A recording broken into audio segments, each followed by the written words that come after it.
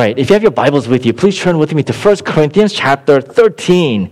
We've been going through the book of 1 Corinthians, and we come to a passage where even if you're not familiar with the Bible, you might have heard the passage read at a wedding. So I'm going to go ahead and read for us, and then we'll jump in and start. So 1 Corinthians chapter 13. If I speak in the tongues of men and of angels, but have not love, I am a noisy gong and a clanging cymbal. And if I have a prophetic powers and understand all mysteries and all knowledge, and if I have all faith so as to move mountains, but have not love, I am nothing. If I give away all I have, and if I deliver on my body to be burned, but have not love, I gain nothing. Love is patient and kind. Love does not envy or boast. It is not arrogant or rude. It does not insist on its own way. It is not irritable or resentful. It does not rejoice at wrongdoing, but rejoices with the truth. Love bears all things, believes all things, hopes all things, endures all things. Love never ends. For the prophecies, they will pass away. As for tongues, they will cease. As for knowledge, it will pass away. For we know in part and we prophesy in part. But when the perfect comes, the partial will pass away. When I was a child, I spoke like a child. I thought like a child. I reasoned like a child. When I became a man, I gave up childish ways. For now we see in a mirror dimly, but then face to face. Now I know in part, then I shall know fully, even as I have been fully known. So now faith, hope, and love abide, these three. But the greatest of these is love. Amen. This is God's word. Countless number of songs and books and movies have been written about love. But perhaps the most insightful comments that I've heard about love comes from kids. So here are a few quotes from how kids responded when they were asked to define what love was for them. So here are some things from kids between ages 4 to 8. Love is when my mommy makes coffee for my daddy and she takes a sip before giving it to him to make sure it tastes okay. Love is when you tell a guy you like his shirt and he wears it every day. I know my older sister loves me because she gives me all her old clothes and has to go out and buy new ones. Love is when your puppy licks your face even after you left him alone all day. When someone loves you, the way they say your name is different. You just know that your name is safe in their mouth. Lastly, you really shouldn't say I love you unless you mean it. But if you mean it, you should say a lot because people forget. Pretty insightful, I thought. And I don't know if we could do any better. If there was a way to describe what the issue was with the church in Corinth, I think it's mainly that they lacked love. From the very beginning of chapter 1, and we've been looking, we're at chapter 12 last Sunday, the issue has been that they lacked love. There were divisions in the church. They were divisions amongst, how they perceived leadership of the church. They were divided. Some people were stumbling, other people who were maybe had less faith. They were taking each other to court. Even when they gathered together to worship on Sundays, we talked about this in chapters 11 and 12, they were divided. I mean, as they came to worship together and as they took the Lord's Supper, they were divided between the rich and the poor. And as they prayed, even praying together, Paul says they were not unified. They were not united because people were trying to pray over one another using the gift of tongues. And so this church was divided and just simply lacked love.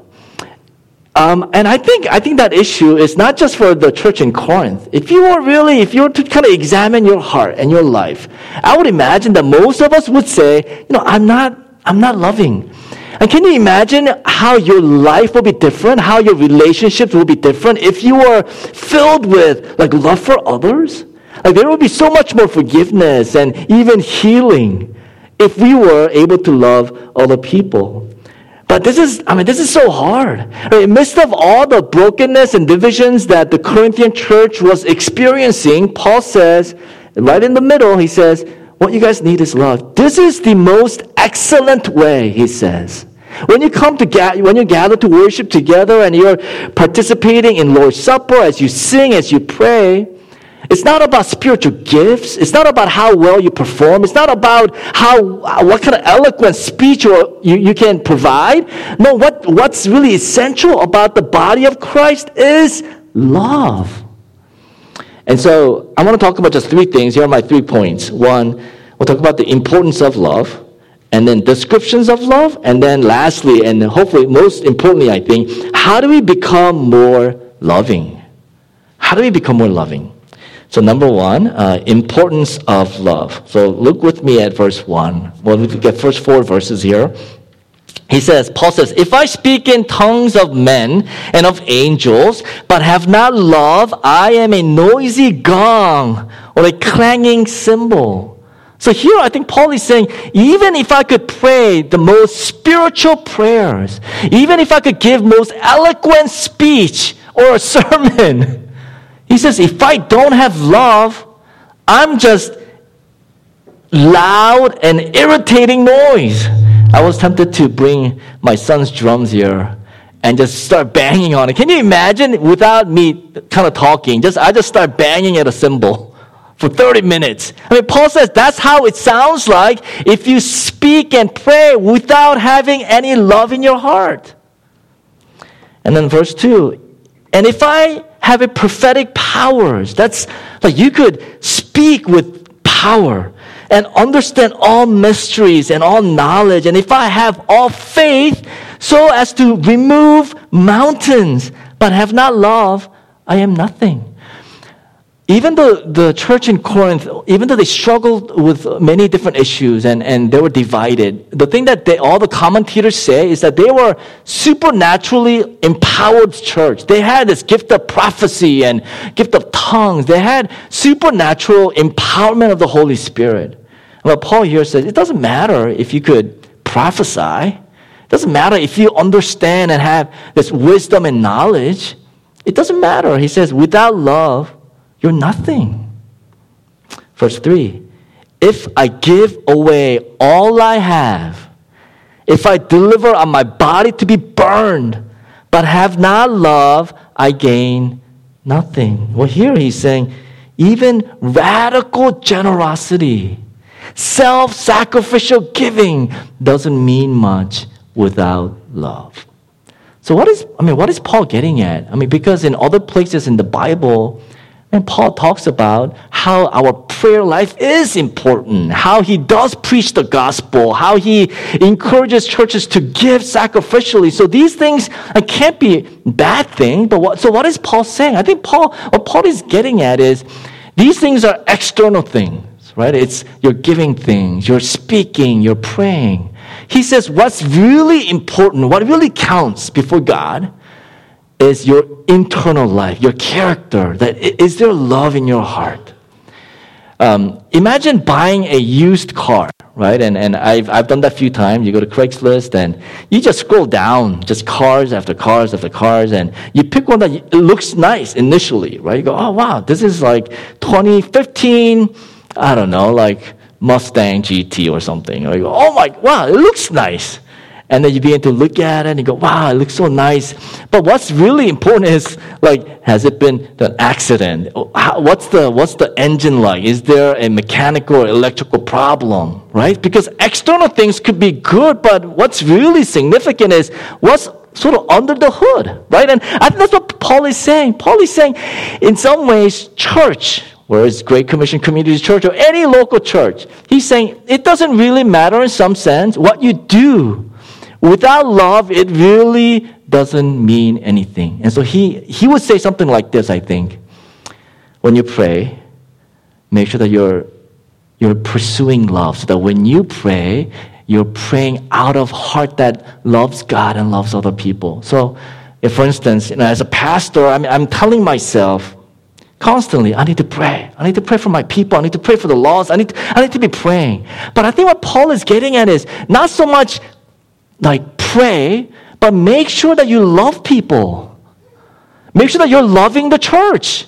Make sure that you love your church. Make sure that you love people, because it's out of that heart you can genuinely pray. Right? And same thing. Some of you might be leading small groups and there's an opportunity to speak and preach and teach. What Paul is saying is make sure that when you do things, last Sunday we talked about like prophetic word, right? Some things that you can say to other people that will impact them. Or make sure that even if you are able to do that, make sure that your heart is filled with love for them so that when you do speak into their life, it's not just knowledge and information that you're passing, but it's the heart of God. Like people can sense whether you genuinely care for them or not, or whether you're just giving them information. Paul is saying, make sure your hearts is filled with love. And same thing with being generous. Like not just give because you're supposed to, or because you're moral or you're religious, but do it out of love for God and love for others. May it be worship unto the Lord. So here Paul says, this is important. This is the most excellent way to live the Christian life. Make sure that your heart's filled with love. Because without love, even good things don't mean much. Second thing, descriptions of love. Just want to mention two things really briefly here. Verse 4, it says, love is patient.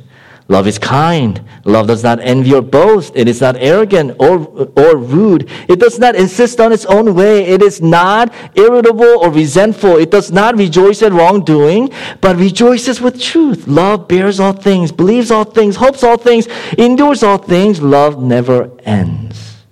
Two things really quickly. Just two observations. One, love is an action. In the English Bible, when you read it, it seems like love is described with adjectives, right? So like love is patient. But in the Greek language, there are 15 verbs actually that Paul uses to describe what love is. So it actually says love suffers long time with patience. Love shows kindness. And so the Message translation, Eugene Peterson, actually tries to get at this, and he says this: love never gives up. Love cares more for others than for self. Love doesn't want what it doesn't have. Love doesn't strut.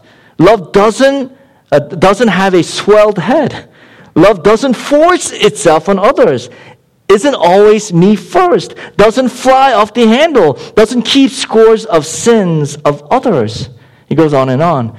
So it's an action. And that's one of the things that we're supposed to get, that love is not static. It's dynamic. It's forceful. It's you're moving. You're long suffering. You're suffering. You're able to suffer for a long time. That's love.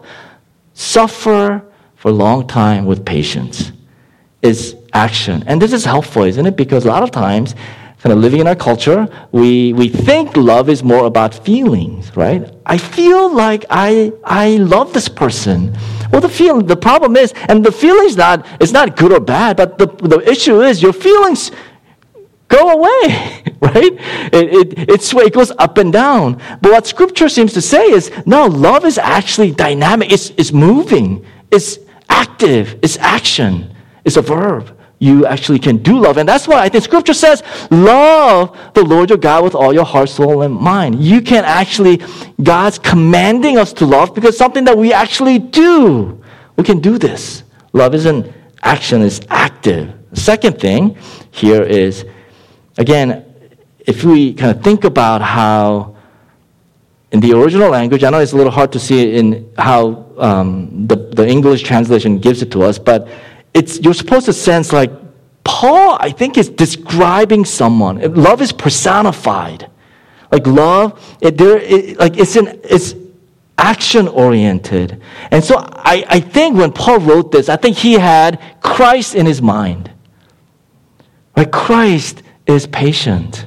Christ is kind. So think about this. On the cross, Jesus suffered for a long time with great patience. He endured great agony. Not only physically, but spiritually. He was separated from the Father's love for the first time ever. He experienced this pain and suffer and hung there for our benefit. On the cross, he forgave sins done against him. As he's dying on the cross, being crucified, he said, Father, forgive them, for they don't know what they're doing. That's love. So as Paul is writing, describing for us what love is, I think he has Jesus Christ in mind. Love ultimately is a person, is Christ. Because when we see his life, especially his death on the cross, we get to see how he placed other people before himself. He was utterly selfless. We read from Philippians chapter 4, though he was God, he did not consider equality with God something to hold on to, but he emptied himself, becoming a servant, even dying on the cross. He emptied himself even though he was God. I mean, that's what Paul is talking about. He has a person in mind. So with those two things, let's talk about how do we become a loving person? How do we become loving people? When you look at this, it has a lot of what love is not supposed to be. So he says love does not envy or boast. It's not arrogant. It's not rude. And I think Paul puts those things in that way because the Corinthian church was rude and arrogant and irritable and boastful and resentful. I mean, this is what the Corinthian church was like. And I think if we were to examine our life, I think in some ways this would be us as well. We're irritable. We're resentful. We're arrogant. Maybe not externally, but internally. We're boastful. Yeah, how do we move out of this and actually become someone who is loving? Because the two greatest commandments in Scripture is to love Lord your God, love God with all your heart, and love others as you love yourself. And practically speaking, imagine again how your relationships will benefit or flourish if you're able to love other people better. Your spouse, your kids, your parents, your friends, your coworkers, your neighbors. If we can love people better, imagine how much different your life will be like. So this is really significant. So how do we become loving people? I want to mention three things briefly. One, if we're going to ever become loving people, we need the love of Christ to first break into our life. Let me say that one more time. We need the love of God, love of Christ to break into our life. And that's because we can't on our own become a loving person. We're too broken. The whole story of the Bible is that in Genesis chapter 3, sin fell and it broke everything, including our hearts. And so even if we wanted to love someone sacrificially and unselfishly and give them all that we have, we can't do it because our hearts are bent towards ourselves.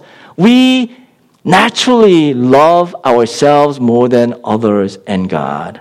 And the first step is we need to acknowledge that we can't do this on our own. And we say, God, I can't love people like you want me to. And so I need you. And when we can do that, and we say, God, I can't do this on my own, but I need you. I know that you can love through me.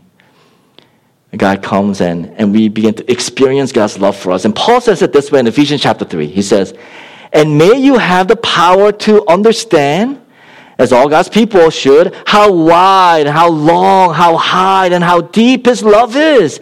May you experience the love of Christ, though it is too great to understand fully. Then you will be made complete with all the fullness of life and power that comes from God. So Paul's prayer is basically, I want you Christians or people to experience this love of God that's beyond your imagination. It's wider and higher and longer and deeper than what you can ever imagine. He says, you need to experience this power, this love of God for you. And then when it comes, it shatters us, but it also heals us. I imagine it, I think it this way. Imagine standing under the Niagara Falls. You're just standing there. You're not just getting wet, right? You're like getting engulfed by the water, the power of water surrounds you. I think it's something like that. It's the love of God in Christ that comes at us, that shatters and breaks away our bitterness, our pain, our resentment, our sin. It shatters all of those things, and we're able to then say, God, this is what I need. I need to experience your love for me. Another picture that came to my mind is, I don't know if the kids would appreciate this, but imagine, is it Cyclops that has like beams come out from their like laser from their eyes? Any kids? Yeah, is that right? Cyclops? Okay. I imagine like Jesus as Cyclops, okay? And his love is going out like from his eyes, and it penetrates into our hearts, and all the layers of pain and frustration and all that is not right, it gets shattered, and Christ's love captures us. Something like that. I don't know if that's helpful.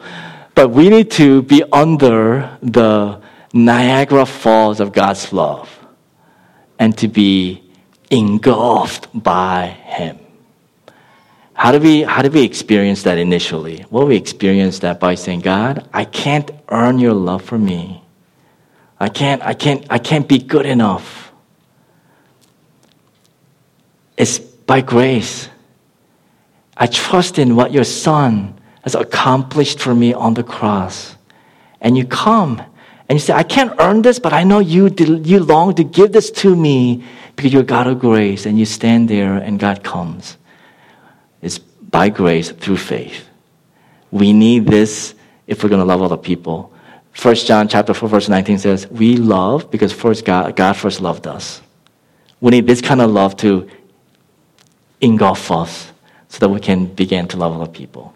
That's first thing. Second thing, briefly, is we need to abide in Christ. This is from John chapter 15. Jesus says, I am the vine, you are the branches. Whoever abides in me and I in him, he it is that bears much fruit. So he's saying, if you stay with me, walk with me, your life will be transformed. You'll become more loving. Verse 9, as the Father has loved me, so I have loved you. Abide in my love. If you keep my commandments, you will abide in my love. Just as I have kept my Father's commandments and have abided in his love. These things I have spoken to you, that my joy may be in you and that your joy may be full. So a second way that we grow in love for other people is that we need to be abiding with this Christ who is full of love. That we stay with him, we're connected to him so that he changes us. That we bear fruit, we become loving people.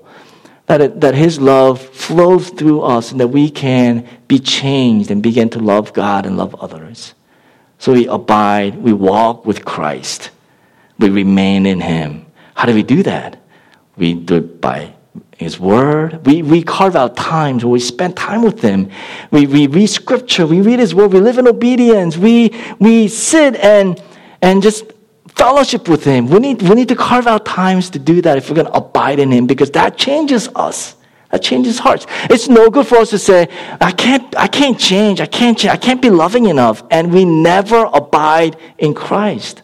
Right? It's when we abide in him, he changes us. So we need to abide in him. Lastly, we need to stir up one another to love. This is from Hebrews chapter 10. He says, the writer of the book of Hebrews says, and let us consider how to stir up one another to love and good works, not neglecting to meet together as is the habit of some, but encouraging one another. Let us stir up one another to love. What the book of Hebrews, or the writer of Hebrews is saying is, you can't do this on your own. We need to come together to stir up one another. That word stir up it both means to encourage, but it also means like engaging in sharp disagreement. So I think what the writer is saying is we need to like be involved in one another's life and stir up each other to love. Like love is not a passive thing, right? It's like we need to be stirred up and we need to do that together. And this is partly why we gather together on Sundays. When we come and gather together on Sundays, like our hearts ought to be stirred. Because just left to our own devices, just living life, our hearts are not stirred to love. Our hearts are stirred to be irritable. Our hearts are stirred to be angry. Our hearts are stirred to be resentful. But when we gather on Sundays, the Holy Spirit uses the songs that we sing, the preaching of the Word, the communion, and one another in fellowship to stir us to love Him more. Well, our hearts need to be stirred. And that's why everything that we do, it has a flow where we sing these songs so that it will stir us. And ultimately, our hearts are stirred to say, God, you are great. Like you are faithful. The first song that we sang, you're faithful. You're great. And what that does is it reminds us that we're not at the center. We're not that great. God's great. So we want to love Him. This illustration comes from a Christian writer named James K. Smith, and he's a Christian writer and professor. And he says this. He says, think about how often you use your iPhones. Okay? Like you swipe, you scroll down, you magnify, you minimize, magnify. How many times do we do that per day? 50 times? 100 times maybe? Now, let's say that's your habit, right? You're not consciously doing it. You just kind of do it because you're looking at an article or looking at a picture or video, and that's what you do. And he talks about how that's so interesting. He said that builds a habit. It's unconsciously. You're just like you're at the center. Like you can delete things that you don't like. You can maximize the things that you really want to focus on. You can swipe things that you want to just quickly browse. I mean, this is what we do all the time. And he says it's a habit that we create that reminds us, that tells us, that our hearts, that we're at the center. And the whole world revolves around me. I'm great. I love me. That's what happens unconsciously in your life every day. But we come to worship the living God on Sundays to say, no, I am not at the center. You, oh God, who gave your Son for me is at the center. You created the universe. And I submit myself to you. You are great. I'm not great. Because if I'm great, if I'm at the center, my life will fall apart. No, you are great and I worship you. And what happens is our hearts are stirred to love Him more and to love others more. That's why the book of Hebrews says, continue to meet together so that you can stir up one another. And this is amazing because it comes in chapter 10 after he's talked about Christ in the Old Testament for 9 chapters. And he basically says, here are 3 exhortations, and this is one of them. What Christ has accomplished, He's done that so that we can gather together to stir up one another to good works, to love one another, to love God and love others. This is what we need to do. And so those 3 things, I mean, it's a lifelong journey, but how do we actually grow in love? We need to first experience God's love for us in Christ. Secondly, we need to abide in Him. We need to be vigilant about this. This is a serious matter. We need to abide, remain, and walk with Jesus. Thirdly, we need to come together to stir up one another to love and to do good works. There are many other things, but I think those 3 things will get us started, and those are good places for us to start. I'm going to end by reading this short story from a child. We started our time thinking about what kids said about love, and here's an example of what a kid who's 9 years old wrote about love, in a sense. So let me go ahead and read for us. It's really short, and then we'll spend some time in prayer. A mother of 9-year-old boy named Mark received a call from his teacher in the middle of the afternoon. Mark's teacher said, Mrs. Smith, your son did something that surprised me so much that I thought you should know about it immediately. The mother was uneasy and nervous by such a beginning to a call from his teacher. The teacher continued, I've been teaching for a long time, and nothing like this has happened ever before. This morning I was teaching a lesson on creative writing, and as I always do, I tell the story of the ant and the grasshopper. The ant works hard all summer and stores up plenty of food, but the grasshopper plays all summer and does no work. The winter comes, the grasshopper begins to starve because he has no food. So he hops to the ant's house and begins to beg, "Please, Mr. Ant, you have so much food. Please let me eat too." Then I challenged the kids in the class to write the ending to the story. And then she says, as in all the years past, most of the students said that the ant shared his food through the winter, and both the ant and the grasshopper lived. A few children said, "No, Mr. Grasshopper, you should have worked in the summer and not played. Now I have just enough food for myself." So the ant lived and the grasshopper died. I feel like mean kids there. Right? And the teacher says, "But your son ended the story in a way different from any other child ever." He wrote, "So the ant gave all of his food to the grasshopper. The grasshopper lived through the winter, but the ant died." And the picture at the bottom of the page, Mark had drawn 3 crosses. And he wrote, "He gave everything to us so that we might live. But Jesus died." All right, let's pray. Let's pray together as we close our time. I'm going to ask our worship team to come and play for us, but maybe we can start here just this morning. I don't know about you, but this week, thinking about this passage and this chapter, I was so humbled and just needed to repent because I recognize that so much of my life revolves around me.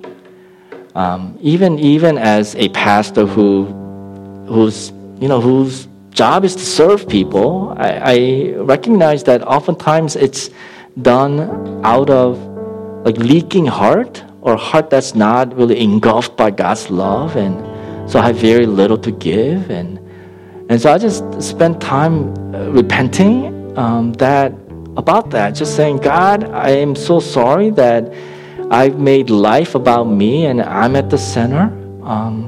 I need to begin to experience your love for me more and more and abide in you so that I can love people. And I want to love people well." My guess is that some of us, or most of us, are in a similar place. We've made our life about us. And the thing is, when that happens, life doesn't work well. Things fall apart. And maybe that's where some of you are this morning. So let's just take a minute and be stirred to love God and love others. Maybe just saying a prayer of repentance, just saying, "God, I don't want to be at the center because I can't manage life. I need you to be at the center. I need you to be leading me. I need you to be my guide. I want to love you and love others." And so, let's take a minute to do that, and afterwards we'll take communion together. But give us a minute to just reflect and pray on your own.